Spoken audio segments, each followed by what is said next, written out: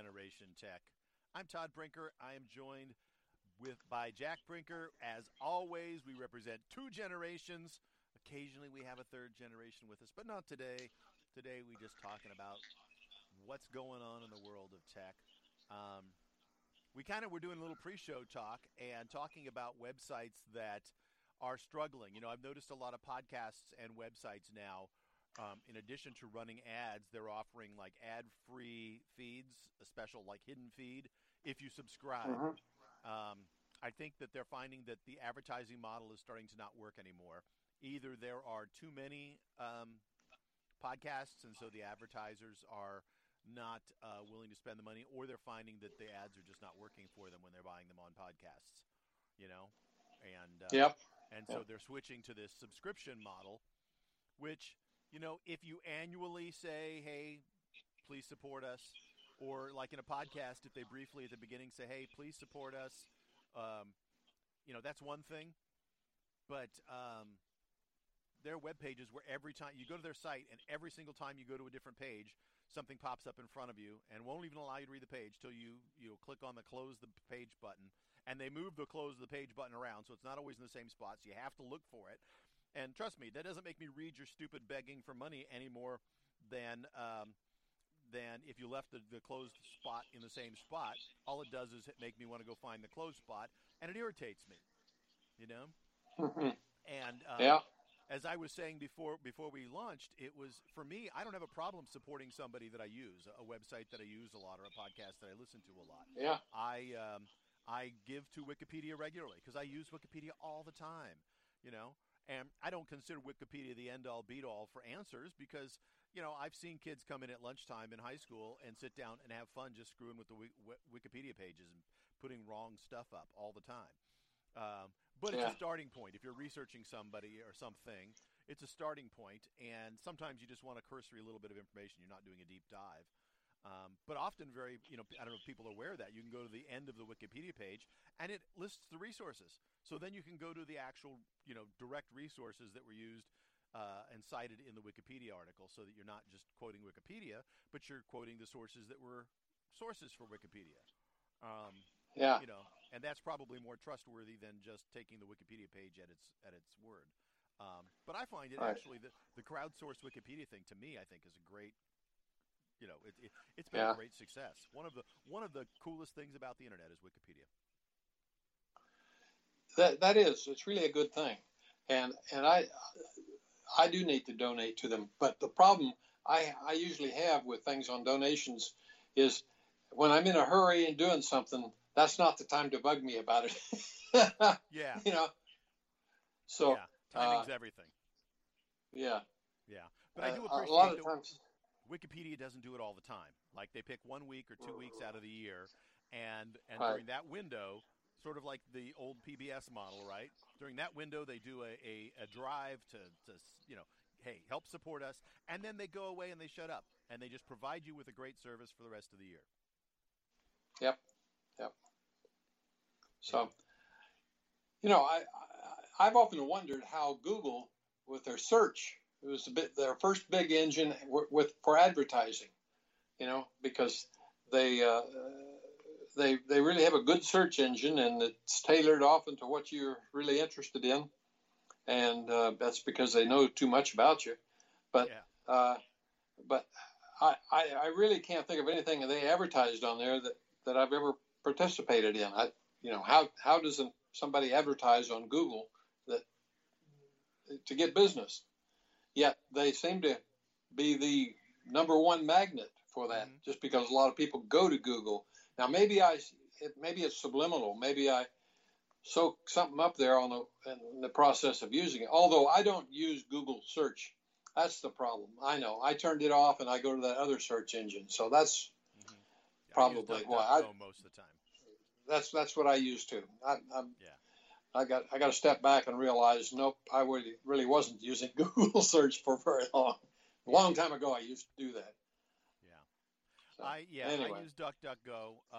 DuckDuckGo does the same thing, though. I mean, they don't track you, but they sell ads. They sell placement in the browser, right? So you you want priority placement on a page for a certain word, you can sponsor a word or a phrase, and that will then Yeah. be your website will be the first one that pops up. So they do. They're not completely benign, but that's fine. I don't have a problem with that. Hmm. My sense is with Google is that pretty much if you've ever bought anything online, then you've probably, if you've ever seen anything online that you ended up buying, you probably did it because of a Google ad because they're so prevalent.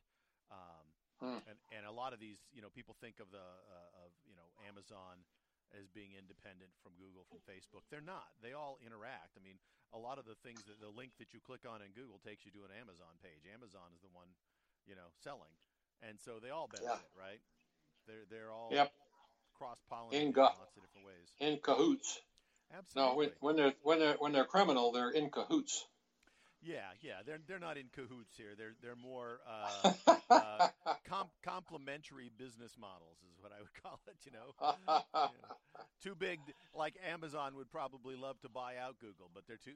Google's too big for Amazon to do that, and vice versa. So it's like Yeah. okay. It'd be nice if we were all in line, but what's the chance of that? And quite frankly, do they have the drive, like Apple kind of does in certain areas, to say, Yeah. well, I will work with you right up until I've created my own version because I want to control my own destiny, right? Right. And they probably would do that, but quite frankly, as it's been in the news repeatedly, Google's paying them, what, $13 billion a year to be the default search engine. Um, Yeah. Yeah. why Yeah. why I mean, why spend $13 billion creating your own search engine when somebody else is paying you $13 billion to use theirs, right? Right. And it's not like anybody can't go in and change their default. They can. I mean, I suspect that probably 90% of the world doesn't change it from Google, Right. but Yeah. Yeah. Default's important. yeah, yeah. No you know doubt. No I mean, doubt about it. remember back when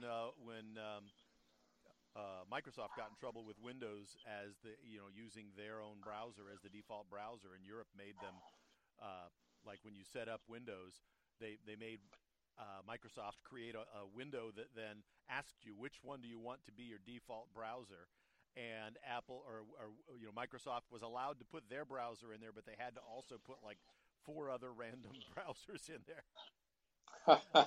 And basically anybody Yeah. who made a browser could petition to be put on that list, so that you know and of Yeah. course Microsoft loved that because Bob's browser was like, great, put in Bob's browser because nobody's going to pick that.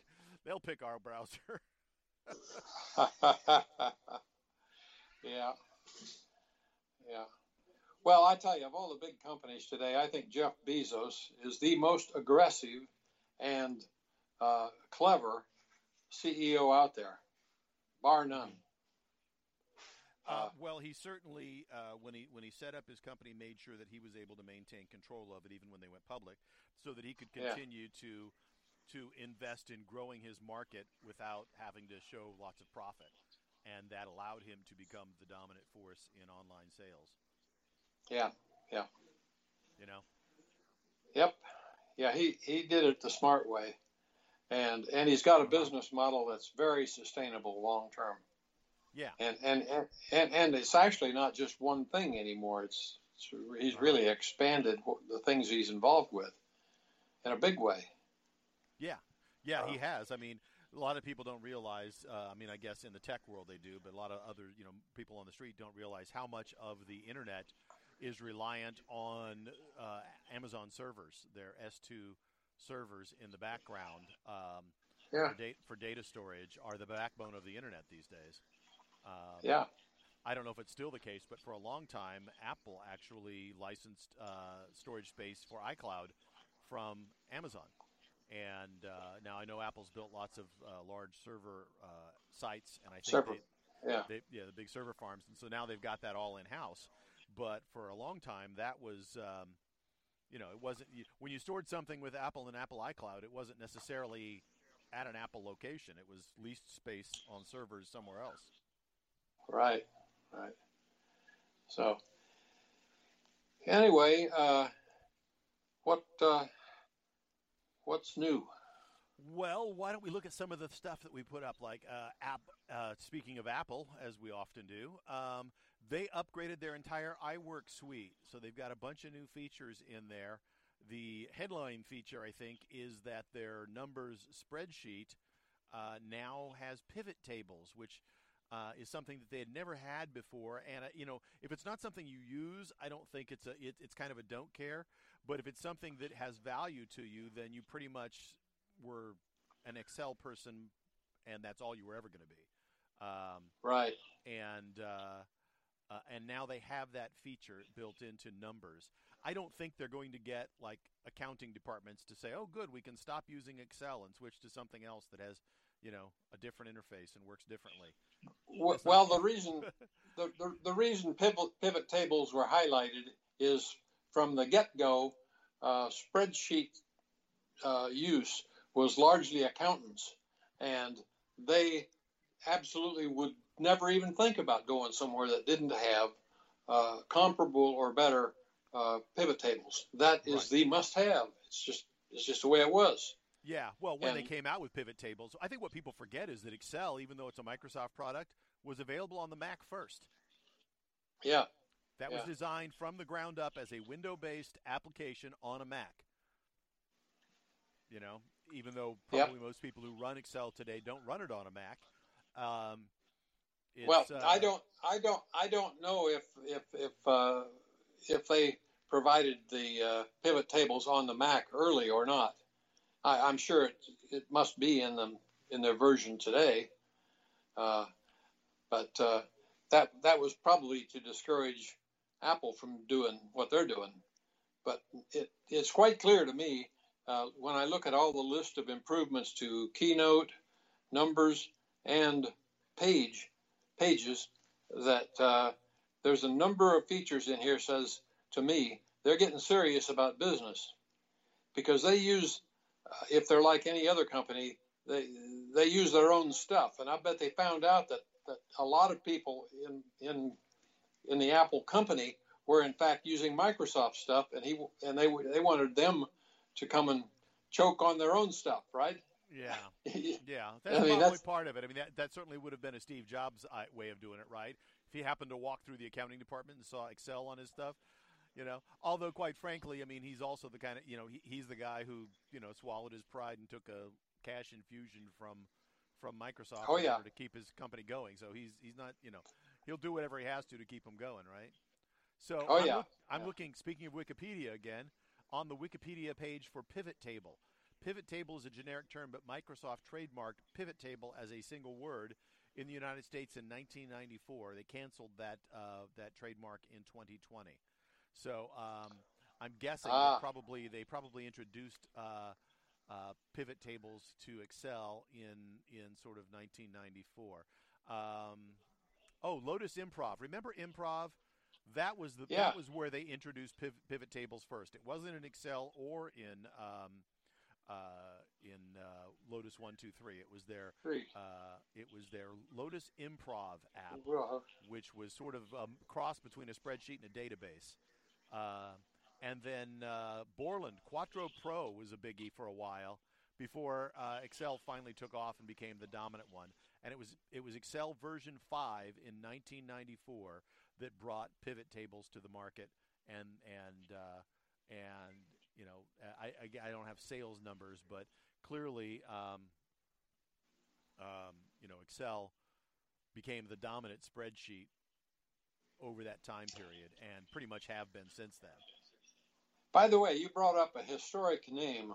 I used to be a big Borland fan, and I haven't even thought about them in years, so I'm assuming they went kind of belly up, or else they're still there in the background somewhere. I don't know. Are you aware of what? I am looking right now. Let's see. Borland, founded in 1983. April 98, they became Enprise Corporation, or they were bought up by Enprise. January 22nd, 2001, Borland Software Corporation. It was defunct as of April 5th, 2015. It was acquired by a company called Microfocus in Austin. Wow. Defunct, huh? Yep. They were big at one point. They were. They not only had the Quattro Pro spreadsheet, which was one of the better spreadsheets that was out there and was sort of leading the market for a while in terms of features. I don't know if they were ever a sales leader, and that was part of the problem. Is I think they didn't do it, but they had a great what was it? Turbo Pascal and Turbo C programming Absolutely. languages Yeah. and environment. They had the Paradox database. Yep. Was phenomenal. Sort of the first WYSIWYG database. Relational. Yeah, Yeah. relational database. But the cool thing was it was sort of what you see is what you get, like web interface that made sense. It wasn't a text based database that seemed arcane to Right. the average schmo. And then they put DBase and Interbase behind that. Remember? And then Yeah. they ended up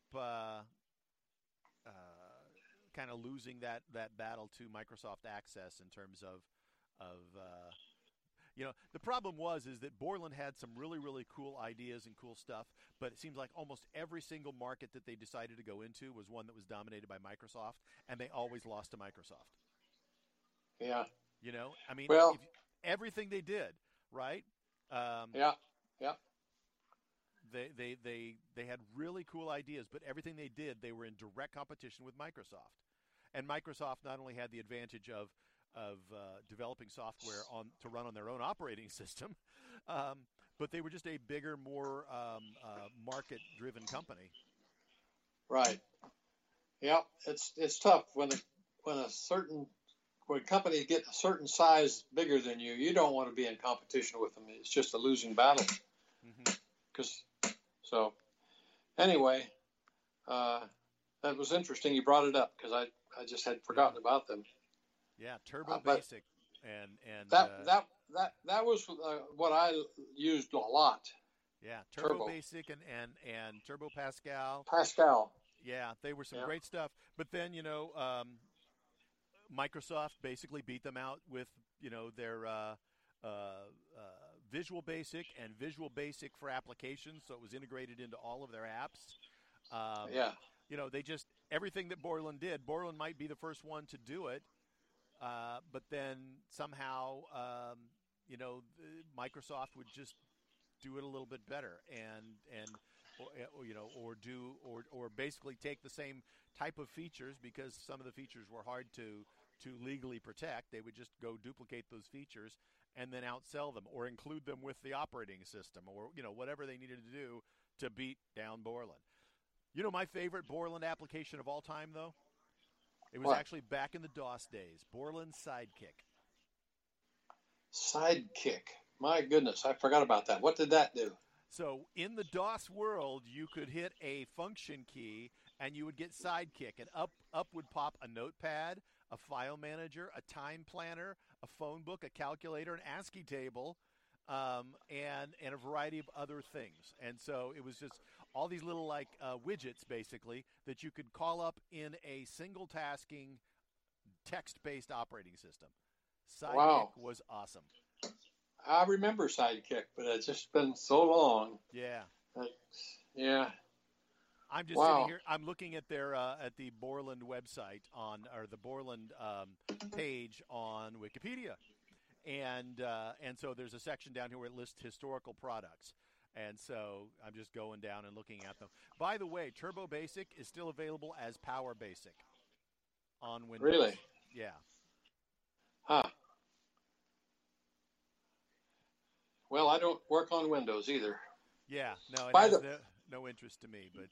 But by the way, I will have to tell you that I was sitting around a couple days ago, and a Windows computer, popped up that, as far as I could tell, included the operating system. I mean, why wouldn't it? And it was something like $250. And I thought, gee, are they that cheap? Yes, they are. And lo and behold, I could have had a thing, and I thought, boy, just for the heck of it, I almost blew $250. Yeah. But then I said, the thing that stopped me is I said, no, that's an endless pit. I do not want to learn all this other stuff and have to worry about the main thing that drove me from Windows was the almost daily attention to viruses. Yeah. I mean, you couldn't even turn your computer on without a new virus fix. And so, Yeah. Every time you boot up, you have to wait for a couple minutes while your system downloads the new updates to deal with potential threats to your operating system. Yeah, in fact, by the time I finally got my Apple computer, and I've never bought a virus protection program for it ever since then, and I wondered to myself, why on earth is anybody still using Windows? Yeah. It made no sense because I felt Windows was the most painful experience I had ever had in software. Yeah. It was a real bad thing. Well, And I don't know. Is it better? Yeah, well, that's what I was going to say. My experience has been that that Windows, as of like 8 and 10, version 10 is the current version, and they've announced 11 but hasn't shipped. Is they've done a lot of the same things that Apple has done in terms of the operating system now being more hardy and protecting itself, and they're less obtrusive with their system updates, so that you don't. Every time you use it, get a system update that blocks you from using it. I have, in my Shack Outback studio here, I have a KVM switch, which is a keyboard video mouse switch. So I can use my same keyboard, video, and mouse on multiple computers. And I have two Windows computers, one running Windows 8, one running Windows 10. I have three Macs.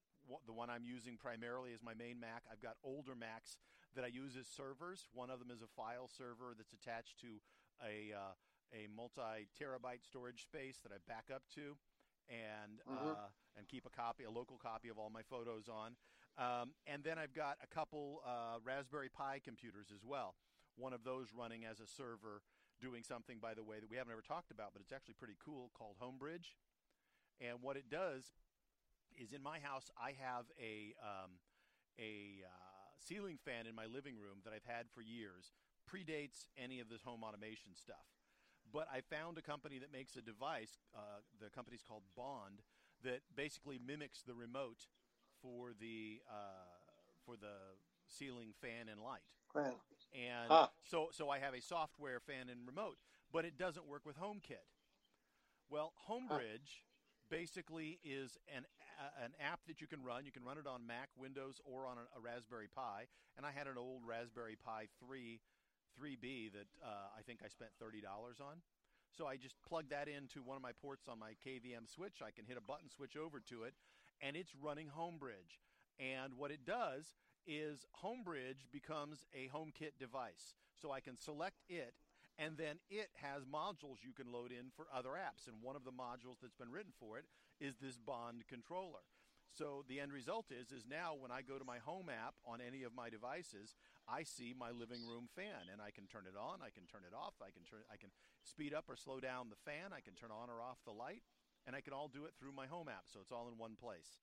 And I use that as an example. I also have a set of smart blinds in my dining room. I have two bay windows on my dining room. And I bought these blinds that were just regular blinds. But I bought a little add-in kit from a company called My Smart Blinds.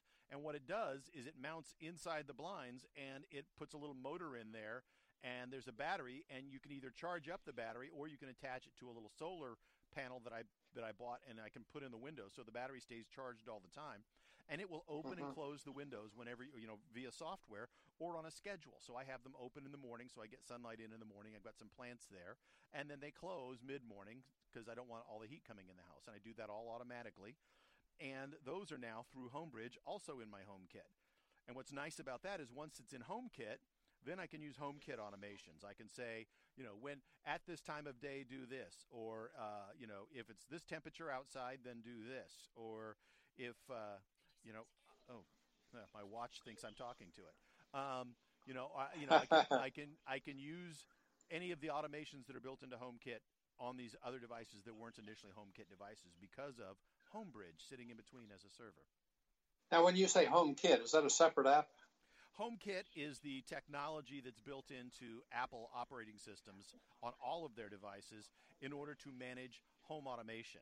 And it's represented on your phone and on your other devices as the Home app, which is the little yellow house-looking thing. And okay. if you have HomeKit devices in your house, then you'll see them listed in the Home app, and you can have them assigned to different rooms.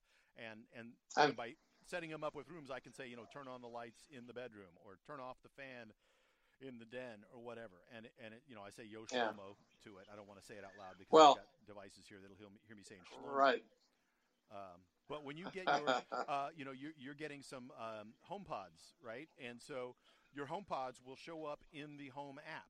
And that's where you'll be able to go in, touch on the Home app, and then go to the little setup gear. It is a little gear icon, and you'll be able to update them via do software updates for software. You can create a stereo pair between two devices. So if you've got them in the same room, you can set them up as a stereo pair, right and left signal, things like that. And so Home is sort of the place for all home automation. And okay, I use that one time. Mm-hmm. I have a security system in my home, and I enabled from my security system software the ability to control a couple light switches. And that's all I've done. I turn my front and back porch lights on and off automatically at night. They come on at sunset, go off at 10 p.m., and they come. And they're HomeKit compatible, so you use the Home app instead of the app that runs your home automation? That's right. Yeah, the home automation, I don't know. The home automation that you're referring to is from my security system. And I don't have automation capability in that. Okay, it's an app, and I can go manually do it through the app. Okay, but it allowed me to identify to my Apple system HomeKit names. That's what I'm saying. So I can control. Your home security system is HomeKit compatible. So you were able to, and that's typically how things work, because every device, whether you buy a smart light bulb or a smart, switch or a smart fan or whatever, they all have their own software, and usually you have to go into their setup and say, okay, I want to use this with HomeKit, and there's a variety of ways to get it attached to HomeKit, either by putting in a code or whatever, and But what I like about the HomeBridge app, the server, is that it allows me to put things into my Home app that are not HomeKit compatible. So it expands the universe of stuff that I can manage that way. By the way, in iOS 15, one of the things they added to the HomeKit or home automation, HomeKit, is previously, if you had any HomeKit compatible cameras, you could have up to 5 of them use what was called iCloud Secure Video. And that meant that your video was recorded to iCloud and encrypted. And now, if you have the largest storage option with iCloud Plus, or whatever they're calling it now, you can have unlimited cameras that way. And so, I've got some security cameras around my house, and what's nice is I now see those all in HomeKit, and on any of them, if I tap on them, I can scroll back and see anything that happened previously. And you can set it up to trigger. They're smart cameras, so you can set it up to trigger on people, animals, cars, or packages. So it's not just like the trees moving that triggers it to record. It's got to see one of those 3 things, and it's using AI to determine what's there. And so, I get notifications if somebody puts a package by my door. Well, that's something that I just canceled the service because somebody didn't ring the damn doorbell, and my frozen stuff was delivered at night, like 9 o'clock or 10 o'clock when I was in bed, and it became thawed by the time I got up in the morning. And I wasn't expecting it either, Yeah. not at that time of day. No. So I just, the hell with it. I got online and canceled the order from the company. And I'm not doing business anymore.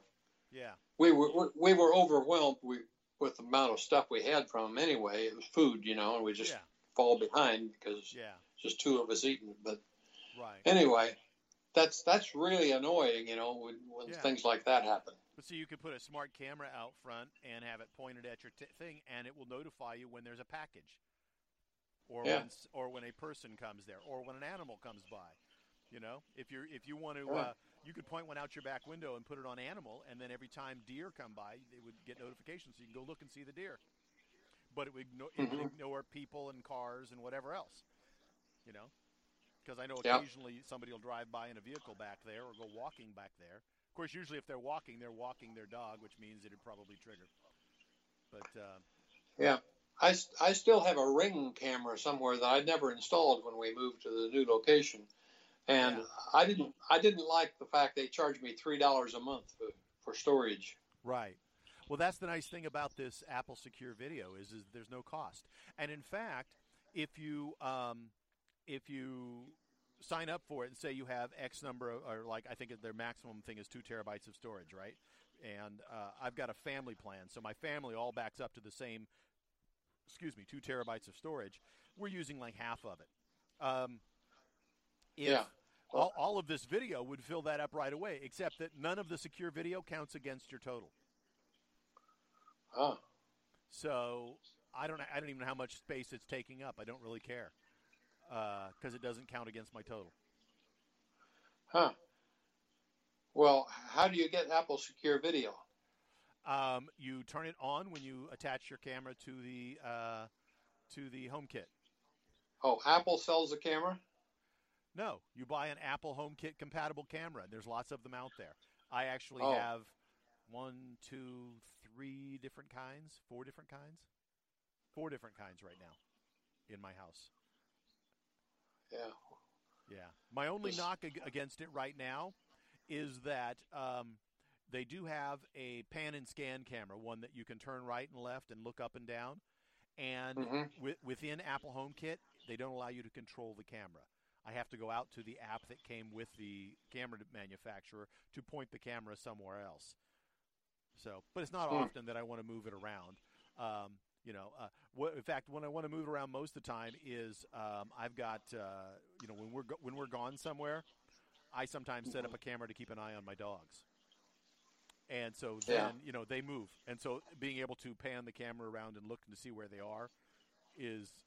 That's the only time I really use a camera, use the pan and scan. Most of the time, the cameras are just pointed wherever they're pointed. Yeah. Okay. Well, anyway, I'm not a big Office user anymore, so I've looked at or scanned the list of things that the new page 11.2 offers, as well as numbers and so forth, and keynotes. And I think that's all really great. And, but when you're retired, that's not stuff you use. The things that I use most often is pages, and that's just because I want to create linked pages, and I can create and edit links in there real easily. And so that's about the extent of it. And if I'm going to create any new lists, I go to numbers. But by now, I have all the lists I need. It's just going and I'll go back in and use numbers just to update a page that I have of lists of things that needed updating, Right. So. Yeah, for me, and this is just me personally, I don't do that much with Word or Excel anymore. But that's my historical knowledge of like how to do things. And so for me, it's still easier to go back there and use Word and Excel than it is to use pages and numbers, because there are things that I know how to do in Excel that I would have to then spend time figuring out how to do in numbers. And in Excel, I can just do it. And I use it so seldom, I don't want to sit down and have to educate myself when I go to use it. And so it's easier for me to just Absolutely. do that. Now, that said, I pay a fee to use to use Word and Excel now, but again, it's not very much. It's something that is shared with the family, and so like when my daughters were in school, there were times when, well, even for her work, I think I've helped create some Excel spreadsheets. Because sometimes creating the cell calculation can be pretty complex. I've had cell. Yeah. I mean, well, you've done it. Oh, yeah. We've talked about it before. There are times when you can create a cell calculation based on variables that changes based on something in another cell, and it can be a whole little standalone program within itself, just in one cell. Calculate this depending on that variable over there and this variable over here, and do this if that variable is higher than this number or lower than that number, and so there's just lots and lots of complexity that can go into that, and numbers is enough different that it's hard to go and do that. Plus, because Excel is so predominant in that area, if you get stuck, you can do a quick search and find answers on how to do most anything you want to with Excel. Yeah. And if you were doing it in numbers, you'd have to then go translate that lingo into numbers lingo to get it to work. And so I just don't have a whole lot of use for numbers. And I feel the same way about pages. It's just enough different than Word, and I use them so rarely now that it's not worth me going into. Well, I decided when I changed to Apple computers in 2008 that I wasn't going to go back and spend any money on Microsoft products. Right. And I knew that my use of those things were pretty limited anyway, so that the learning curve had to be small, and there were virtually nothing for what I just told you about that took any time at all. Right. And I have sat down and used them a couple times, but it doesn't take much complexity, especially on the spreadsheet side, for me to go, I don't want to use this. I will tell you the one thing that Numbers does that I think is much better than Excel, for me anyway, and that is being a swim coach, Numbers has a better way of handling time calculations. So in Excel, everything that's to do with time, they're assuming a time of day and date. All numbers are a time of day and date. In Numbers, they actually have the function, I'm trying to remember the right language here, where there is a function of a time interval. Yeah, intervals. And intervals are important to me because I'm like adding, this time I want to know what's a 20% increase in a time interval. If somebody swims a certain distance at a certain speed, I want to know what 20% faster is or 20% slower is. I'm dealing with time intervals, not concrete time and date. And that's much harder to do in Excel than it is in Numbers. Numbers handles that far better. Yeah. So I use Numbers for that. And then real quickly too, the other app that we didn't talk about, Keynote. Keynote I've used for quite a few years. Moving from PowerPoint to Keynote was easy for me, and Keynote was superior, and I think it still is superior. PowerPoint was the default because it kind of came along with Word and Excel, but it was never a standout in my mind, and Keynote is an absolute standout as far as doing that. By the way, the one thing that I haven't used in a long time, but there was a point where I went back and kind of researched it, and that is that I wanted something like the program called Outliner that we used to have. Right. It was. You remember that program? I do, and I've actually gone and searched for good Outliner applications on the iPad and and on the Mac, and I've never found any that I liked as much as the Outliner app that we had back in the early days of Windows, or even in DOS. There was a great Outliner app. Right. I've just not found one. What I have found is that almost all of the word processors, including Pages and WordPerfect, boy, there's a flash from the past. Microsoft Word now include an outliner view, and so you can put it in outliner mode basically, and that's about as good as you're going to get, with one exception, and that is there's an app called Omni Outliner, made by the Omni Group, and it is phenomenal. it's also very expensive, and it's just for me that's a utility app, not something I'm willing to spend $100 on. Right, right. Yep. That's something that might just drive me to go buy that $250 Windows machine. Yeah, there you put, go. P- So you, put put PC on it and give me an outliner, and that's it. And maybe I'll be yeah, happy. yeah, Uh, yeah. Omni Outliner is great. It's just it's not a cheap app. It's yeah, yeah. Omni Outliner is $50. They do it by subscription. It's $50 a year or $5 a month. And Uh, for me an outliner is maybe a $10 to $20 one-time purchase type of app. right. It doesn't have enough utility for me to pay that kind of money. Now, if that's what it costs for them to actually be a viable company, more power to Yeah. them. But to me, Yep. yeah. Here, you can buy it. Okay, so on the outliner, they have a pro version you can buy outright for Mac for $100 and $19. They have essentials. So the basic outlining function is $20. That probably makes more sense for me. But let's see. Do they have a? Let me go back and see if they have a like an iOS version. I thought they did, but I could be wrong because if all they have is a Mac, that's the other thing for me now. When I buy apps, I want them to Uh-huh. not only have a Mac version, I want them to have an iOS version and an iPad version, and I want them to all sync automatically through iCloud. Yeah. And there's some apps out there that sync, but they sync through their company's website or cloud or whatever, and it's nope, I don't want that. I don't even want to deal with that. I don't want to pay for that service. I want it to sync through iCloud that's part of the operating system that works seamlessly. Yep. If they can't do that, I don't want it. There is an iOS version of Omni Outliner. Huh. Let's see what that costs. I may have it for all I know. I probably downloaded it at one time. I download just about everything. Doesn't mean I use it very much. Omni Outliner.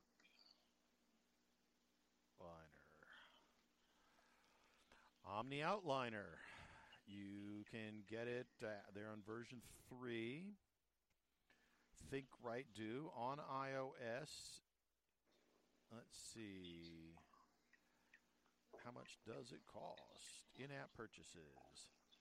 Hey, the free trial is free. Free trial is Yeah. free. No Okay. kidding. Same price. So $19.99 unlocks the essentials. $49.99 unlocks Pro. So, and then you can also do subscriptions if you wanted to. For $4.99, you can have a subscription to the Pro, and $9.99 a month is a subscription, an annual Omni Outliner upgrade from Essentials to Pro is $9.99. Okay, I see. So you can upgrade your You subscription. can get Omni Outliner for the iPad too. Yeah, and it's what, $20 for Essentials and $50 for Pro. So, okay, well, there's a reasonably good outliner because I have used it. I have used it before, and it's nice to be able to hide levels and rearrange things by just dragging them.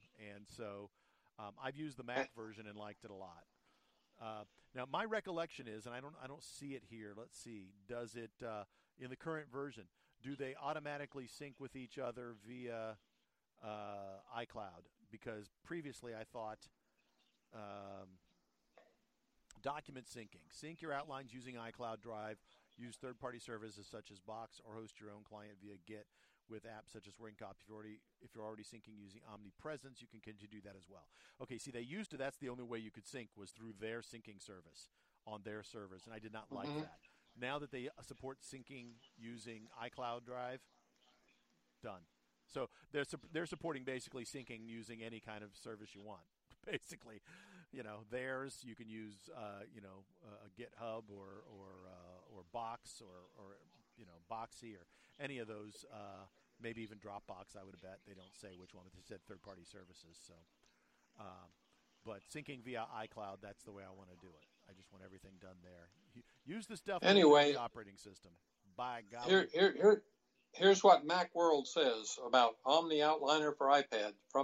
From its emphasis on speedy outline creation to its ability to work deeply within outlines without having to pass it off to the Mac, comma, Omni Outliner is a well thought out implementation of how to build and work with outlines, not just hierarchical lists. Yeah. I'm So, not surprised. Omni has been an Apple company from the get-go for years. They don't make Windows stuff. They made products for the Mac prior to OS 10 even. So they've been around a long time in the Mac world and the Apple world. I think, they make great products. It's just sometimes I felt like they were a little pricey for what you got. And then like their syncing solution was to create their own syncing solution rather than, use the iCloud. Now, granted, when they launched iCloud initially, it wasn't the greatest solution in the world, even though it was there. So I understand their desire to create their own because that one wasn't good enough. But I'm glad to see that they've adopted it now, and you can sync through iCloud. Yeah. By the way, this is a 10-year-old review from Macworld. 10-year-old. Well, I'll tell you what, the basic interface probably has not changed that much. They maybe have added features and capabilities, but the basic product, they've been making OmniFocus, Omni Outliner, and Omni Plan, which is a plan, project management type of tool. For quite a while, and OmniGraffle is another one that they've been making for years. And OmniGraffle is a what do you call it? Like a diagramming tool. So you can create charts, and it has smart links, so you can reorganize them. You can create different relationships. So it's great for like if you're designing a database to think through, or any kind of process you want to create. You're going to do an analysis on a process. This will let you chart through what you're doing, and then once you know what you're doing, you can then look at it and then start saying, well, where can we streamline? Oh, where are we duplicating work and things like that? Yeah. So anyway, I went on the actual Omni site, and it says buy Omni Outliner Pro for $100 and iOS and Mac for $5. Buy now or upgrade. Right. System requirements. And it was either Mac OS, iPad, or iPhone. Latest versions. Okay. Mm-hmm. Yeah. See, I liked OmniGraffle too, but there are some lots of like diagram and prototyping tools out there that don't cost $150 for the basic model and $250 for the Pro model. Yeah. So OmniGraffle is expensive. Their stuff is really good, but you're paying, you're paying what you used to pay for software before things like the Mac App Store and the iOS App Store, where suddenly apps were $1. And I don't know if you've noticed, but it seems to me like that model has been changing. I think a lot of software vendors found out that, hey, we can't actually support ourselves selling stuff for $1. And so, apps are going up in price now, and a lot of them are going to subscription prices, even through the App Store, or whether it be the Mac App Store or the iOS App Store. Have you noticed that? I have. Well, I think it's fair if it's a useful tool. I mean, I don't have a problem. Like I said, with Wikipedia and with other things, I don't have a problem spending money for something I use. What I don't like is, spending a lot of money for stuff that is garbage, and or they got to understand their utility versus their cost. What is the real utility of something? Right. Well, what's really I'm watching a visual operation of this Omni Outliner, and it's really cool. They can go from their text-based indentation version of a hierarchical chart to a graphical chart, by pushing a button. Yeah. which is really cool. Yeah. No, they are it they are well thought out apps that really use the operating system to its whole. They are native designed to the operating system. I mean, they're just well done apps, and Hmm. when we first started talking before we knew the prices, I said, to me, an outliner is a utility type tool. It's not something I'm willing to spend $100 on, but maybe 10 or 20. Well, it turns out their basic price is $20. Yeah, You know, I for the didn't see outliner. that. I didn't see that essentials mentioned on their page for the iPad. It just says includes a free 14-day trial, Uh huh. but Well, what I did was I went to the I didn't have my iPad handy on my phone. I looked for the app in the App Store. When you scroll down, you can click on if are there oh yeah, charges, and it breaks out what the fees are, and they match the same as they are for the Mac. So uh-huh. you know I don't Yeah, know how much of so, that works, or what it is or isn't, but yeah, uh, yeah. In fact, I'm looking at it here. I actually own Omni Outliner Essentials on my Mac.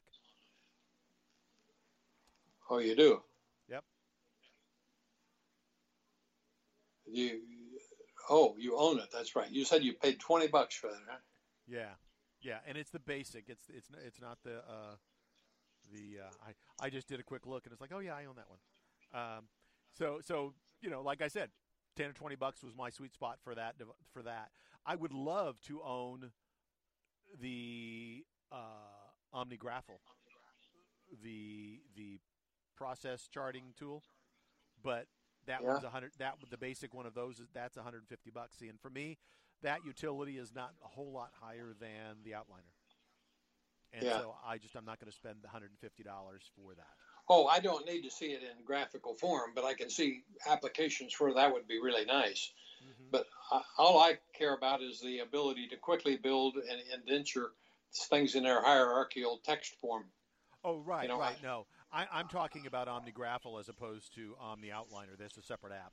oh, If you oh, go to their gra- website and look at OmniGraffle, to me that has uh, similar value and similar interest, but they're pricing it at like 10 times higher. Grapple standing for visual presentation. Yeah, diagramming and so. Okay. You Rapid know, prototyping, design. you know I that got you. that type of tool is great for like working through ideas and stuff. I mean, there's a lot of value to a tool like that, Hmm. and I think it's great. But I can't justify the cost. Right. You know. Yep. OmniPlan and OmniFocus. Yeah. Well, they're all related. Execute, plan, design, and organize. Yeah. Well, organize is a fundamental thing. Uh, Yeah. You can give all the tools you want to an unorganized person. It ain't going to help them. yeah, yeah. I'm likely to get that one. Which one? But for The outliner. the outliner for iPad. Right. Yeah, if you get the outliner for essentials, just be careful when you're getting it. I mean, if you want to, you can subscribe to it, but rather than buying the subscription, I think they allow you to just buy it outright and be done with it, and that would be my Yeah. preference. I think the deal Uh, is if you subscribe, then you get continuing, like if you buy it, you get point upgrades, but you don't get like next version upgrades. Whereas if you subscribe, you just continue to get whatever's the current version. uh, free trial 2 week and features. It doesn't mention the price in here. At least I haven't seen it yet. There was a lot of 5 stars, few 4 stars. There's a couple 2 stars, 1 star, 3 stars. So they're all over the map in terms of likability. Although there are a lot more 5 stars. Yeah. Well, Uh, anything that's been around for a long, long time is probably going to get, well picked over. yeah. So well, anyway, They call it Omni Outliner 3. I guess that's just a version number. Uh-huh. So in-app purchases. So this is just the essentials. It's a freebie. Is that what you're saying? No, there's not a. I don't believe there's a freebie. Well, maybe for 14 days it's free. That's what they're saying. Yeah, there's a free trial. So if you unlock Essentials, so I'm looking at it on the iPad. Unlock Essentials is $20. Unlock Pro is $50. You can upgrade to Pro for $25. So I guess it's cheaper to buy Essentials and then upgrade to Pro. Then there's upgrade from Essentials. No, that's $29. That makes more sense. Oh, I think the upgrade to Pro V3 is if you have like Pro V2. Or you can do the subscription. You can do an Omni Outliner subscription monthly or annually. So, but for $20, yeah. you can unlock Essentials, and that gives you basically the Essentials version of the app. Yeah. Well, I've downloaded it thus far, so I'll play with it. Yeah. And I have this cloud outliner that they show us. Others you may like, and I played with it for a while, but I didn't like it. Right. So I think the Omni thing is probably going to work better, even if I have to spend $20 to keep it. Yeah. Now the question is if I wanted it on something else like my computer, then what do I do? But I don't think I will. Yeah, but if you did, at least you know that they support it, and they support iCloud syncing so that it could be synced up. Yeah. Yep. So anyway, I'm glad we talked about outliners. That's great. Now let's see. I was going to go back to my messages to you and see what else. Have you downloaded Pages, Numbers, and Keynotes yet, or are you going to bother? It automatically updated last night, so I've got it. In fact, before we went on the air, I was looking at Numbers, and they have a file you can open or a template that you can open that shows the pivot tables and how it works. So I looked at that. Yeah. I haven't opened the others yet. Okay, there was this other one about that I thought you'd enjoy. MacBook Air powered by next gen silicon, so they definitely are going to upgrade at that point. So that kind of makes the assumption that maybe the Pros will be some version 1 instead of version 2, as some people said. Well, that's just what you call it. Who cares what it is? Right. But the Pros are supposed to be announced sometime in October, I think. Huh? Yeah, we're thinking. Of course, Apple hasn't actually announced anything that the MacBook Pros will be sometime towards the end of this year. What the leak that you're talking about is from Ming-Chi Kuo, and he says third quarter of 2022. Well, okay, that's a year away, so fine. Yeah. Third quarter of 2022, no biggie. That'll be back to school for the MacBook Air, which is perfect time to release a new one. They probably could count on that happening almost every year right around that time. And that'll have the whatever the new. It'll be newer than what we're getting today, right? So the question is do the MacBook Pros, the alleged 14 and 16-inch MacBook Pros that are coming in the next month or two, are they going to have the M1 chip plus, more support for more ports? I mean, what's going to make them Pro? Are they going to go to an M1X or a M2 chip? What is the processor going to be? I would suspect at the very least it's going to be, even if the core is the same, they're going to call it something else because they're going to add in support for additional USB connectivity because the connectivity on the Air is not sufficient for most Pros. Yeah. By the way, this is why I sent you the one on the MacBook Pro display resolutions. Right. That they've got as a result of the beta. That is going to be a big selling point, I think. Yeah. The resolutions were quite significant. They're saying, sum it up, it was twice the Retina resolution, right? Yeah, yeah. What they're doing is they're trying to make the laptops sort of match what they did with that Pro screen on the iPad and on the Mac Pro with the standalone screen that costs $6,000. Yeah, yeah. But I always really lock in onto things like displays because, man, that makes all the difference in the world to somebody who can't see very well. Yeah. It's important. I may go blind upgrading pretty soon. It's not going to do me any good.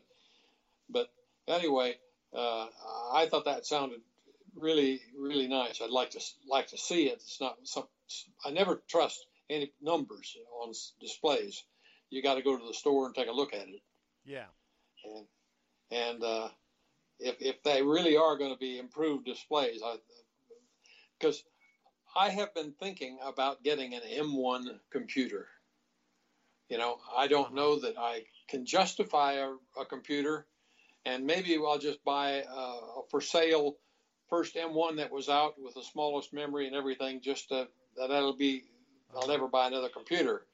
But really, what I wanted was a 16-inch size computer because I want it bigger.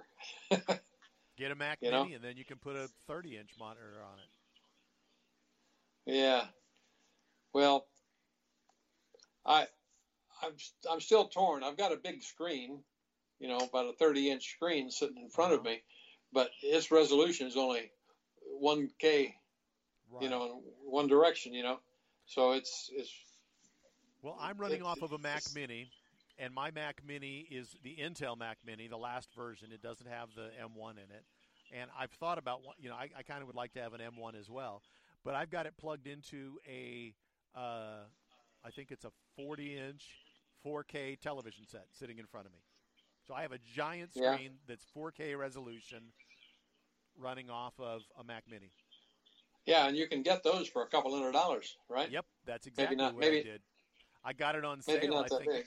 I got it on sale during I don't know, was it the holidays or something like that? It was a Christmas gift. My family said, "What do you want?" I said, "This," and so we got it.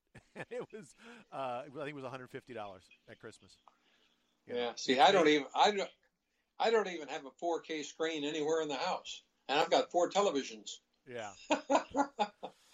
But you know, given the size of the screens, I never thought that there was any use for 4K until you get to the really big screens. I said, so that's selling you nothing in real improved quality.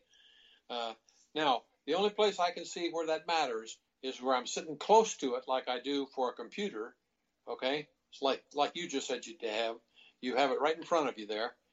Now 4K matters, even if it's not a giant screen, but it's big enough. What is the size of your screen? I think it's 40 or 42 inch. Yeah. I don't know. That's almost too big in front of you, isn't it? It is almost too big, yeah, because literally where I sit, I literally have to turn my head to see one corner to the next instead of just looking, because it is right. But it gives you a panorama view. But what it allows me to do is I can have multiple windows open that are 4K windows that are bigger than a 16-inch laptop, even. You know. Yeah. Right. And so. Yeah. I just sent you a picture of it via iMessage of my desk. I basically pushed back a little bit and then used the wide lens on my phone to take a picture of sort of my desktop. And yes, it's a mangle of wires and stuff down below, but oh my God. But that's a ginormous screen that I sit in front of. And then off to the left, I've got a TV that is attached to an Apple TV, so I can have a television show playing there if I want. That's the smaller screen to the left. And that one is not 4K, but it's you couldn't. Honestly, I can't tell the difference between the two. But that's a very wide screen.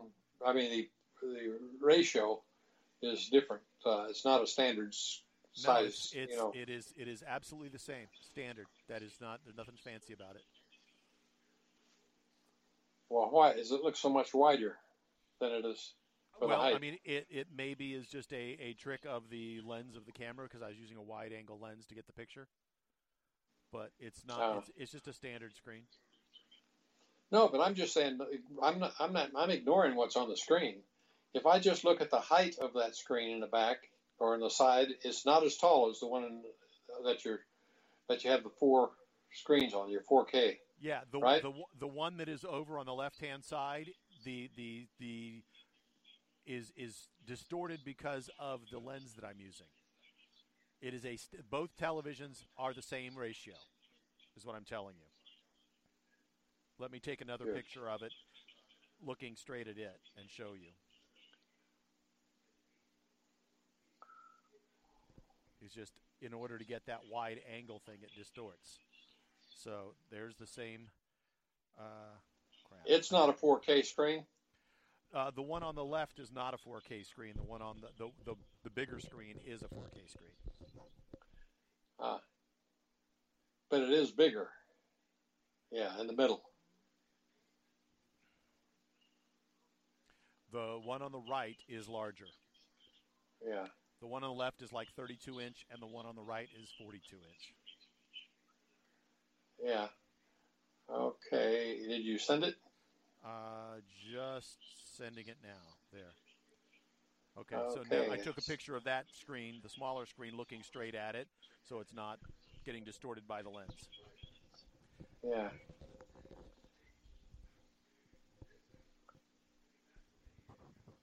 There. Okay, I see it.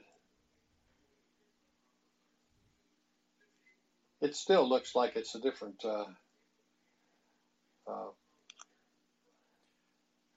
What do you? I forgot. I don't have the terminology to describe what I want. The aspect ratio. You're talking about the aspect ratio. ratio, and it is not. It is Yeah. exactly the same. Really? Huh. Well, okay. It does matter that you had a different straight on versus the other one. So. Yeah, they're both 16 by 9, which is the standard for television sets. Yeah.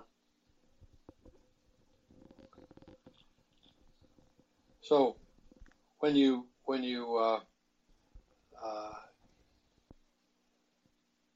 use this other screen on your 4K screen, Yeah. you've got a lot of windows that are just floating windows there, but you're using the whole thing is so that all of your little icons across the bottom there are really tiny, right? They're 'Cause you each got, probably a half-inch square. yeah, It's a long way across. yeah, But they are not tiny they look tiny when you're looking at a picture of them from 4 feet away with a wide-angle lens. But sitting here, they're right. not tiny. Huh. And the screen that says Mac Daily News on it is, let me see if I grab a ruler here real quick, is 12 plus 8. So that's 20 inches diagonal. Really? Wow. That screen is that screen is 20 inches diagonal. Gives you an idea of the size of the screen in front of me. So for somebody who has difficulty reading stuff, I don't have any difficulty reading stuff. You can see I've got a bunch of sticky notes there, and then I've got two widgets, one with the time and one with the date and the calendar right above that. Yeah. I have the recording software running slightly to the right there. That's the thing with the sliders and the number, the counter, live now counter. And then you can see the Skype window on the top right, and then down below is our text window, which has the links that we've been talking about. Yeah. So, and then below the screen, I've got a tangle of wires, and you can't see it, but there's a power brick plugged into a UPS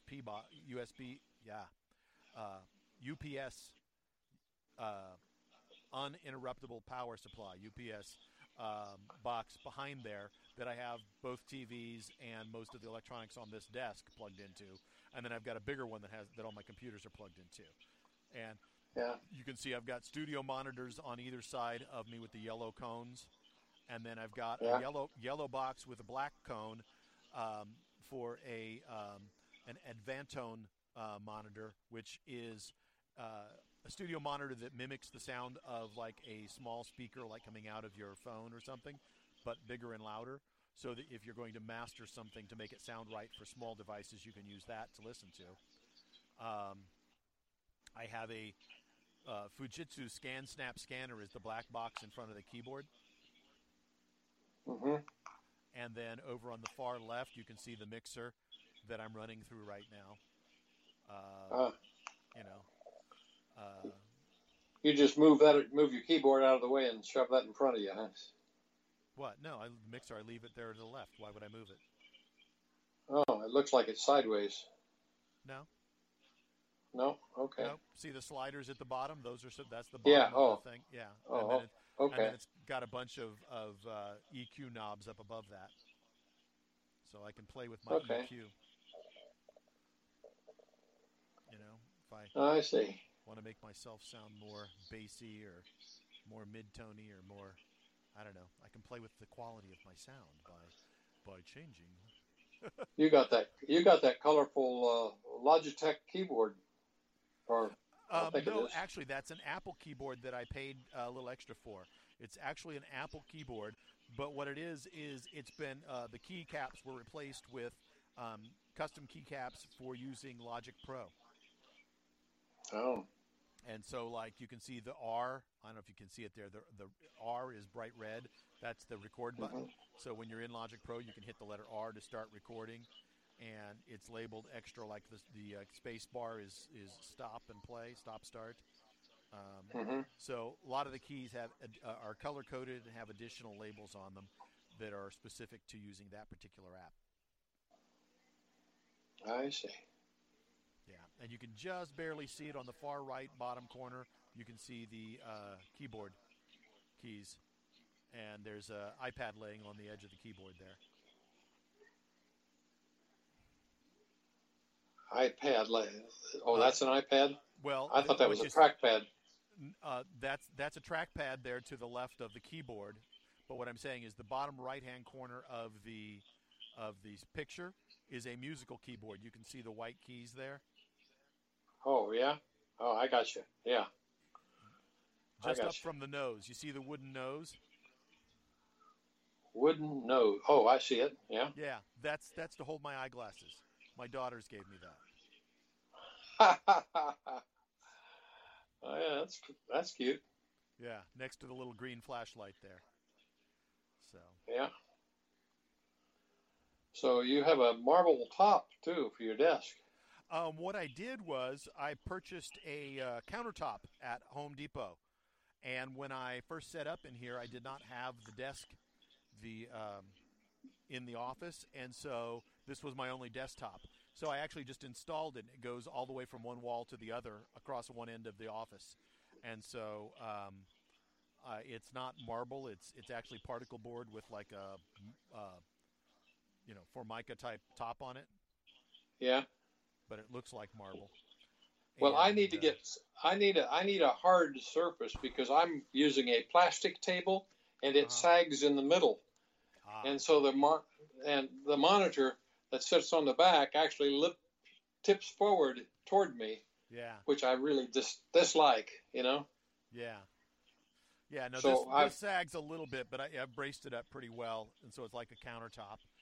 And you can't see it, but on the left-hand side, underneath where the mixer is, there's a table under there with my printer, and the printer sits over there on the floor. Or it's actually on a table. It's up about 12 inches off the floor. And and then behind me is a wooden desk. And I know we're sitting here doing a show talking about a picture. I'll have to put this picture on the podcast so people can see what we're talking about. But that wooden desk that you and I went and got was from mine. it was yours. The one that we got from the dump at it was surplus. Yeah, that's where I bought it. It was all beat up. Remember?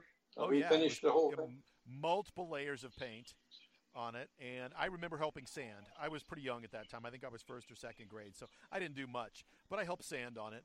And then you refinished it. It's a beautiful looking desk. And it's been in the family.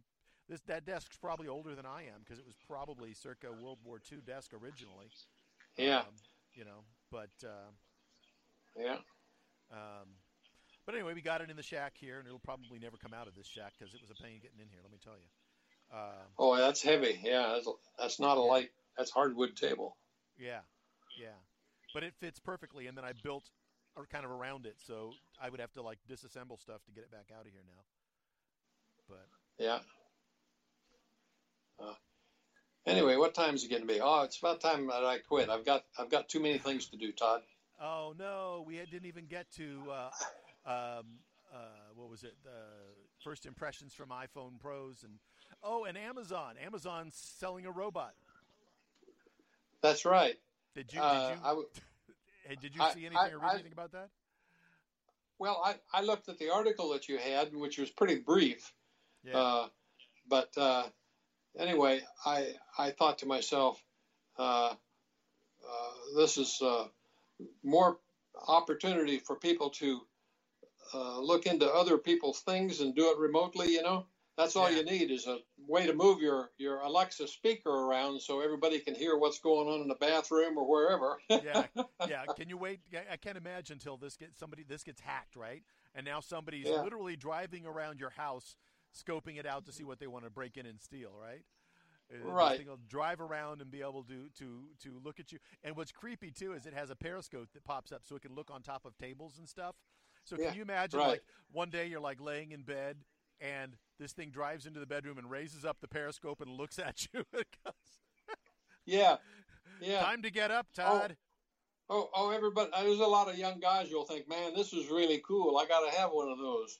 But they haven't thought about all the Yeah. uses that can be You know, misapplied to. honestly, it's one of those things where I love the idea, but you've got to really tacitly trust the company who you're dealing with. And if Right, something like this came from Apple, I would be more likely to trust it than I am from Amazon. I have no trust that Amazon isn't going to use everything they can see and get a hold of, and they're going to go wandering around at night when I'm sleeping to see more about my house so they can then pitch things. They're going to be like looking right. at your house and going, "Oh, he needs some paint." Oh, He needs he. And it's suddenly I'm going to start getting ads for paint and for cleaning products because the house isn't or, clean enough, or you know, or as you said, they'll say after a few years, oh, you mean we forgot to put in the ad that this has IR lighting and it can do things at night and yeah, you don't know what's going on? yeah. In the fine print of the when you get it, it's not there. But oh yeah, we updated the user agreement with this thing, and so you said that we could go wandering around your house and find things that you might need from us. So that's what we're going to do, is wander around your house and find things that you might. I mean, they literally show a Yeah. picture of it, like walking through the house, and on the screen it says it is scanning. Now the idea is it scanning as a sentry to make sure that your house is all in good order, like when you're gone, right? Right. Yeah. And if that were the case, I would say, you know what, it's pretty cool, but it's an introductory price of $1,000 and Yeah. regular price of $1,500 or $1,449.99. Um, the idea is really cool, but it's also really scary, Yes, it is. you know. And you notice this thing is less than 2 foot tall. I already have three little wiener dogs I trip over. The last thing I need is some little thing rolling around underneath my feet that I'm going to fall over. Well, they have to make it like the Star Wars little guy that rolls around and you go beep beep beep beep. Yeah, So that they've got to have some cute whistles and beeps and burps that it does, beep. and it should have its own, when they use their devices and you talk to a Alexa enabled device, it has you can pick a voice for it, but for this one they really need to have it needs to have its own unique voice that you can't get from all the other devices, right? This device needs to have its own unique voice. Yeah. I did notice that one of the things they also announced, although I don't see it in any of these articles, is that they have a Disney voices. They've partnered with Disney, so now you can have your Matrexta device, sound like Ariel from one of the Disney movies, or sound like Yeah. one of the princesses. Um, so I'm not sure what Wow. to think about that. It says each Astro will come, they call it Astro, will come with 6 months of complimentary access to Ring Protect Pro. They bought the Ring security system, right? Right. Yeah, they own Ring. Amazon owns Ring now. So yeah, so this So, thing will basically, if it identifies an intruder, will what that the Protect Pro is sort of like a security service. They'll call your local authorities and say, "Hey, we've detected a break-in or a whatever." yeah. Yeah, my feeling is, I had quite a few of the Amazon Echo devices, and when they announced that they were going to start sharing your Wi-Fi with neighbors in case their Wi-Fi goes down, so that their Ring and their Echo and things would still continue to work via your Wi-Fi. Yep. I don't like the idea. B, it's in violation of my agreement with my internet service provider to share my Wi-Fi with other people. I unplugged every Echo in my house and put them in a garbage bag, and I haven't thrown them away, but I'm going to give them away if somebody wants Yeah. them. Then, if they don't want them, then I'll throw them away. I just, that to me was a complete abdication of the tacit agreement I had with them, and so I just said, nope, I'm done with Amazon as far as their electronic devices go. Or their Echo devices. So, yeah. But, No bueno. how many people out there won't even give it a second thought? Oh, almost everybody. I'm sure nobody who's not in the tech world is even aware that they're doing that. And if they are, the way they couched it will sound like it's a good thing, right? Oh, if your device goes down, you can just share you'll just use a little bit of your neighbor's bandwidth to make sure that your house is still protected. And I'm Yeah. Great. Yeah. That. Yeah, you're still getting some benefit out of your neighbor's stuff, illegally used. Yeah. Yeah. I just went, no. Yeah. So I pulled it all out. Currently, my smart devices are all, Apple stuff, because Apple encrypts point to point and encrypts to the cloud with your HomeKit stuff. And I do have one Google smart home speaker in my house, and that I still use that occasionally because it's in a living room, and if we're watching television and we want to, we just go like, oh, how far away is, insert name of country here, right? Because they're talking about some country on television or something. Apple, if you ask Siri that, will give you, oh, I found something for you, check on your phone. And, if I wanted to check on my phone, I would have pulled out my phone and looked it up. I could have done that. It's sitting right here. No, what I wanted you to do is just tell me it's 12 miles away, right? Google does that. Google will give you almost anything you ask them. They will read you the answer or talk to you, tell you the answer as best they can find it. And they're pretty darn good at finding stuff because they've got a good search engine. And a lot of times all they're doing is reading you like the first paragraph from the Wikipedia page. But that's all I want, It's like, yep. hey, is actor so-and-so related to actor so-and-so? And they'll just read you something. And I don't want the answer to be, I've sent you a link on your phone. That is completely useless, and it's an unacceptable answer. And that's what I get from Siri too often. Yeah.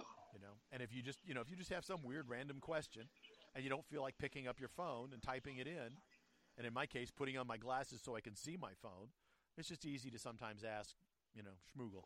Say, yo, Schmoogle. What you need to do is, just put it on the screen. And then you should put it on your TV, Apple TV. So, yeah, right? And maybe, and when I'm sitting there watching television, although I'll tell you, I'm not always watching television through the Apple TV. I do it most of the time, but my wife, about 2/3 of the time, is watching broadcast television. Yeah.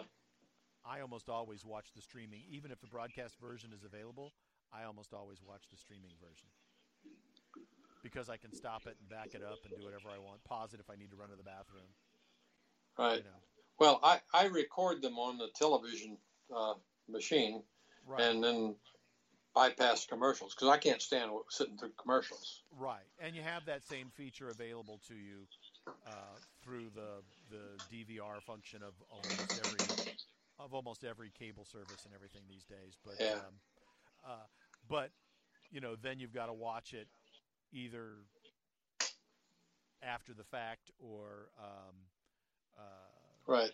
or at least time delayed in some function. Well, the other thing is I can watch these shows a lot faster because a 30-minute show is about 20 minutes worth of actual real show. Right. And Elaine does that too. She records a lot of stuff and then she just watches the recording. But when she's doing that, I'm going, well, why are you watching the recording here? If you went over to the Apple TV, you could watch it there too because it's already recorded. And in a lot of cases, they've already cut out the commercials. So what's Yeah. Yep. So. Anyway, the world is changing. One of the things that I have started to look at, and that is to go back to over-the-air broadcasts. There are a lot of them available here, and get something that I need electronics so that I can go from the antenna and put this on the cable, because I have cables from this room where the antenna is to my other televisions. Okay, it goes right in the sets.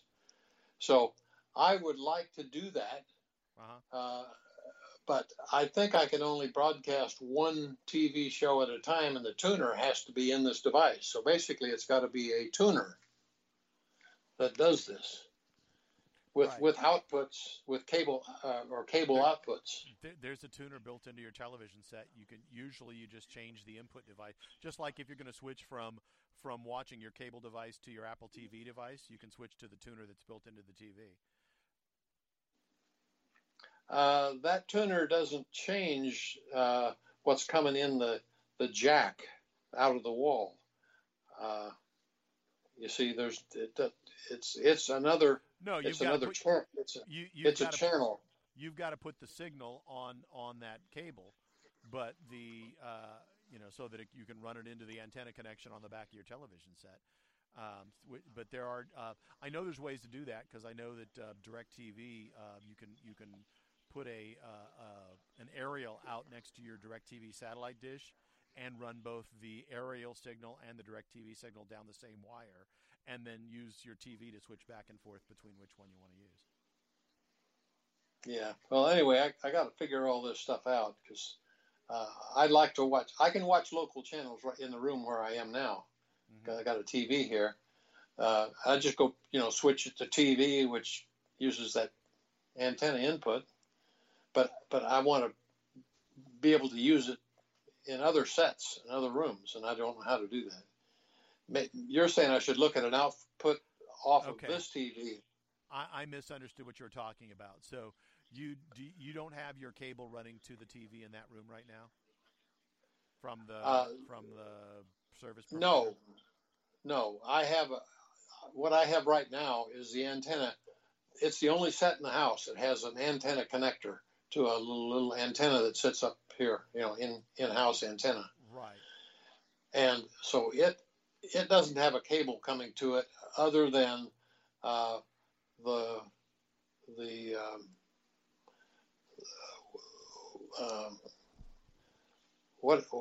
do I say this? Out of the cable box. Right. Which, is just a little tuner here. They provided the cable system that I pay for. It comes in and it goes HDMI into this set. Right. And that cable box plugs into these cables that go to my other two rooms and to this room as well. Okay. And so you've got a little cable box sitting underneath each of your TVs that decodes the signal from the cable provider. Right. And that's where I get my connection from the provider. Well, let's see. I'm on AT&T now, I think. Right. Provides that signal. Right. So what is it that you want to get over the air signal to that television set as opposed to getting it through the cable? Well, I don't want that. My goal is to not have anything to do with the cable box in the house. I want to use the cable, just the physical cable that I have connected from this room to both of my TVs right now. Right. Okay, and use that cable to send local TV, over the air stuff. Right. Now I may have to put an amplifier on this thing in order to go to each of these other, to drive it. But probably not. If you've got so what you need to have then is, do you have a local TV aerial antenna? I do, yeah. Okay. I have that. So all you have to do is attach that antenna to wherever those internal wires demarc. So somewhere in your house that wire comes in, and wherever that is, you just patch that into the antenna cable instead of AT&T, and now you've got and then disconnect the wire from the back of the little AT&T box and plug it into the antenna input of your television set. And now you're done with AT&T. You can shut it off. Or is that not what you wanted? It's a different kind of connector. I don't know how to do that. Okay. Well, all right. Well, without seeing it, I can't. Yeah. I can't. Speak to it. So. Yeah. Well, anyway, the fact is that the quality of the set. I have 4K service over the air here throughout Charlotte right now. All of the channels are 4K so service. You've got live 4K, but you're getting 1080p. Of course, it doesn't matter. You don't have a 4K television set. Until you buy your 4K TV set, this is all a moot point. You've got no way to view 4K, even if we ran the antenna into your television. Well, I can solve that problem. Yeah, I have to upgrade. Yeah. But what I was thinking is that the TVs are not that expensive these days. Their 4Ks are getting to be pretty darn cheap. Yeah. They're almost giving them away,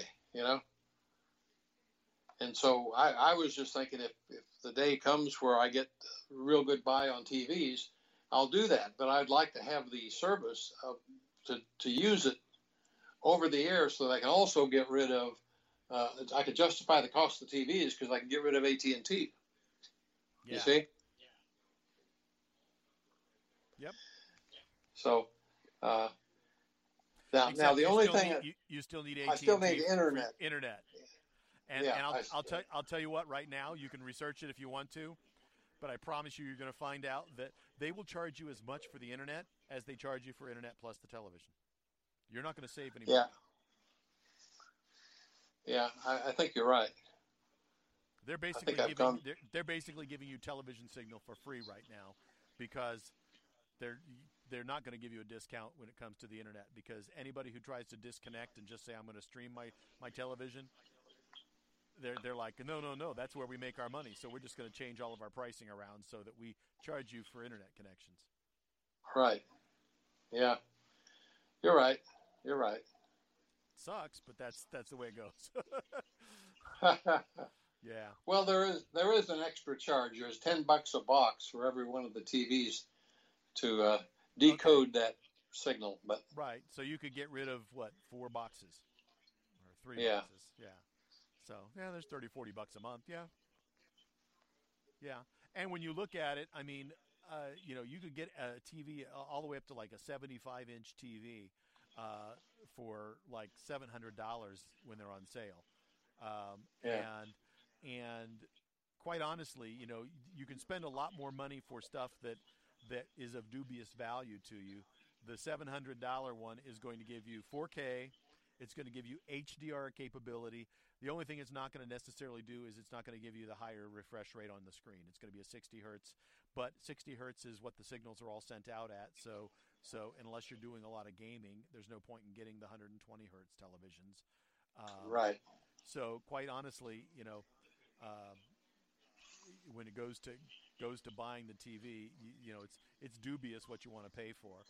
And if you're going to drive it off of an Apple TV box, then it really doesn't matter what the underlying operating system is for the TV, because TCL sells TVs that have Roku built into them, and LG has the underlying operating system that used to be in the what were those phones we had before we got the Apple phone, with the keyboards underneath them? Not the Blackberries, but the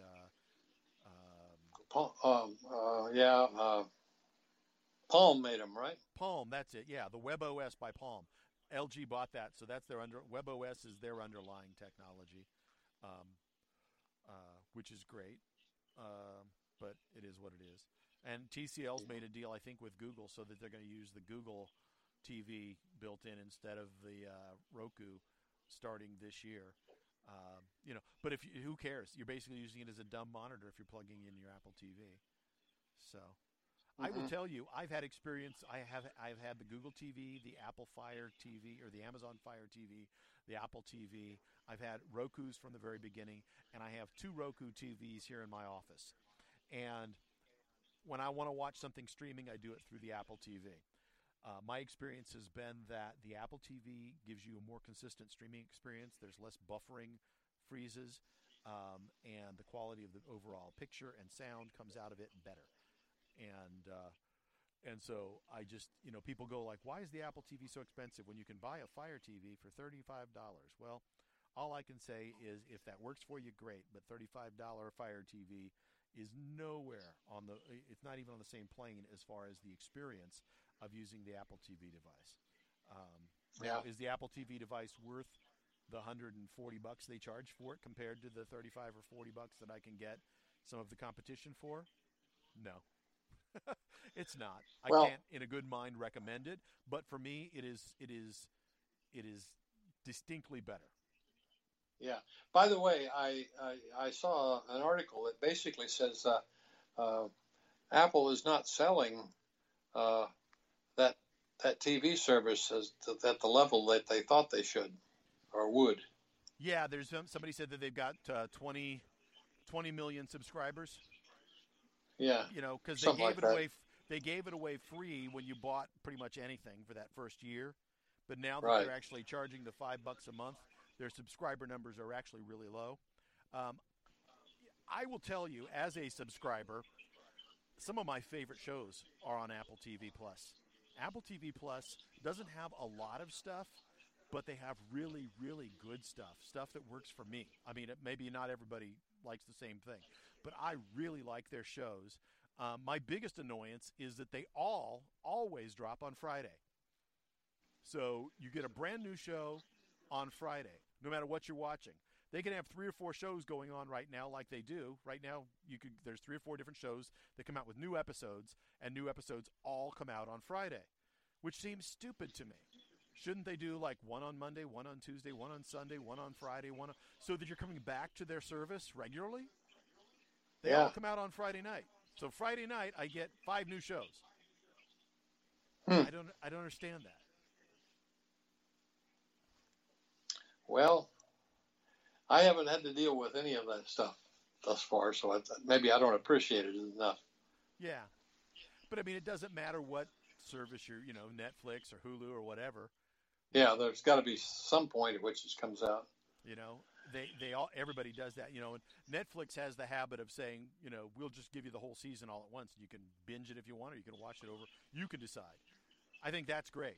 But if you don't want to do that, if you're going to do one a week when they're in air quotes season, then fine, do one a week.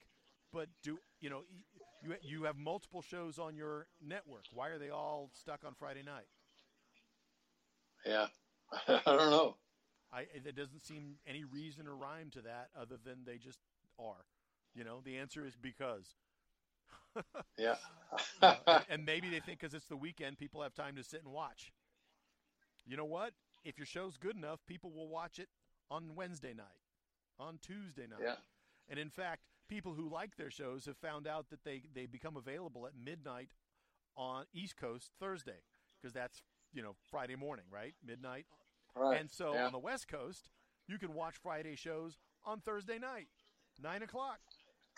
So if you really like the show, you watch it Thursday night at 9 o'clock. It's not a Friday night show. So, again, what's the point? Why are they all on the same day? Come on, spread it out and use the whole calendar, Apple. in our family, there's only one series of one channel. All the set of channels that we have that's on probably 90% of the time on the television. And that's because Mom watches TV and she likes HGTV. Yeah. And so that's it. It's HGTV time, Yeah. Our television the best TV in the house, and I have to ask permission to use it because my wife sits in there and she uses it all the time, and it's on one of three channels: HGTV or DIY. She bounces back and forth because they're next to each other and they're the same stuff. But if she prefers one show over the other, she'll switch. And the Hallmark Channel. She watches the Hallmark Channel, and they are, those trashy romance novels that people make fun of all the time that women read. Yeah, that's what Hallmark does. Hallmark makes movies of those trashy romance novels. Really? Yeah. And so that's all it is 90-minute to 2-hour shows of, boy meets girl, girl meets boy. They start to fall in love. There's a misunderstanding. They hate each other. They fall apart.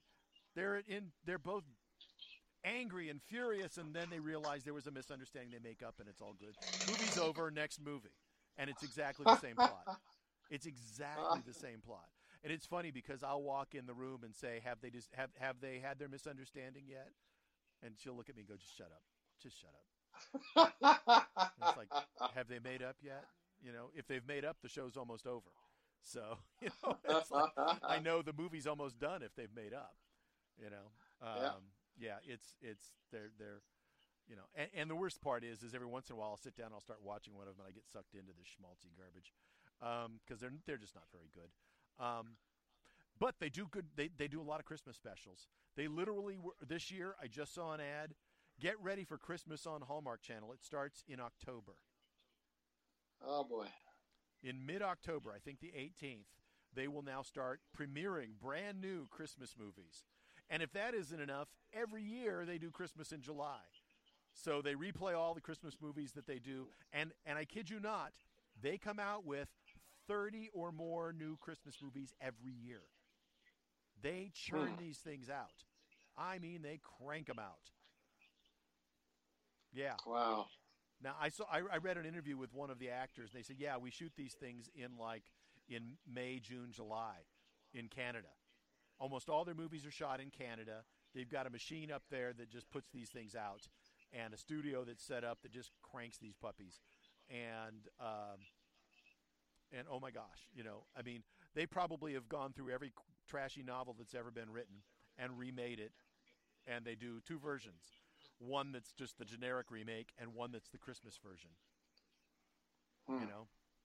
And the actress, I think, that I remember reading about, she was like, yeah, we're in July dressed in heavy coats and fake snow falling down around us. They have to keep stopping and wiping our foreheads because we're sweating, and don't want that to show up on 4K film, video. Yeah. By the way, I just noticed that there's a new feature to the message thing.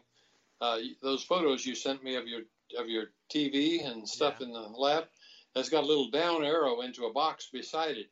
And if you touch it, it pops up a box and it says, save photo. It'll add it to your iPhotos. So it just makes it real convenient. Yeah, you don't have to tap a box and it's right next to the photo. Yeah. Yep. Yeah. There's a jillion little features like that come with these updates. And until you run into one, check it out, Yeah. And they really do make your life a lot easier. Those are the kind of things that Apple is super good at, is refining the process to get something done. Although I will say they've had some misfires too. There's been some times when the new version of an interface comes out, and what used to be one click is now tap to get a menu, scroll through the menu, find the icon, click the icon, and then say yes. And it used to be tap one button. And I don't have an instance of that, that I can point to right in my head, but they've done it both ways.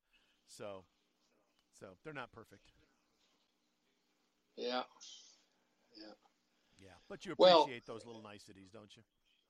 Yeah, as I said, I've got to go. I've got a package I've got to get up to Kohl's that goes back to Amazon, and tomorrow is the deadline. Speaking of Amazon, got to get that stuff back to me. I have a return too, so we will be getting our refunds from Amazon here shortly. Yeah. All right. Yeah. Thanks for joining us today on Generation Tech. Sorry for the weird outtake on the description of my office space and how I'm set up here. But I will post the picture, so if you're watching this in a podcast app, you should be able to see on the screen the image that we're talking about, and why he thought that the TV was so stretched out long, because it's not one of those ultra-wide monitors. It's just a regular TV. And when you see the picture of it, the second picture of it, you can see it looks more normal. Yeah. Anyhow, thanks for joining us. Have a great week, and we'll be back next week, probably back on Monday again, right? As far as I know, there's nobody, unless somebody dies again. I mean, I've been going to funerals here pretty regularly, and they're usually on Monday. Sorry for that. So. Yeah, it's one of those things. When you get to my age, your friends are also about the same age. And actually, fortunate thing is that I've been older than the last two, so I'm hanging in there. Yeah. Well, in fact, you mentioned one of them that passed not too long ago. I think it was a week ago. You told me about a friend that had passed. I don't know if it was his funeral, but he was like younger than me.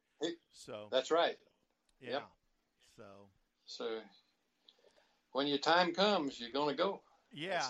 Yeah. Young or old, it's your time is your time, right? So make the best of the time you got.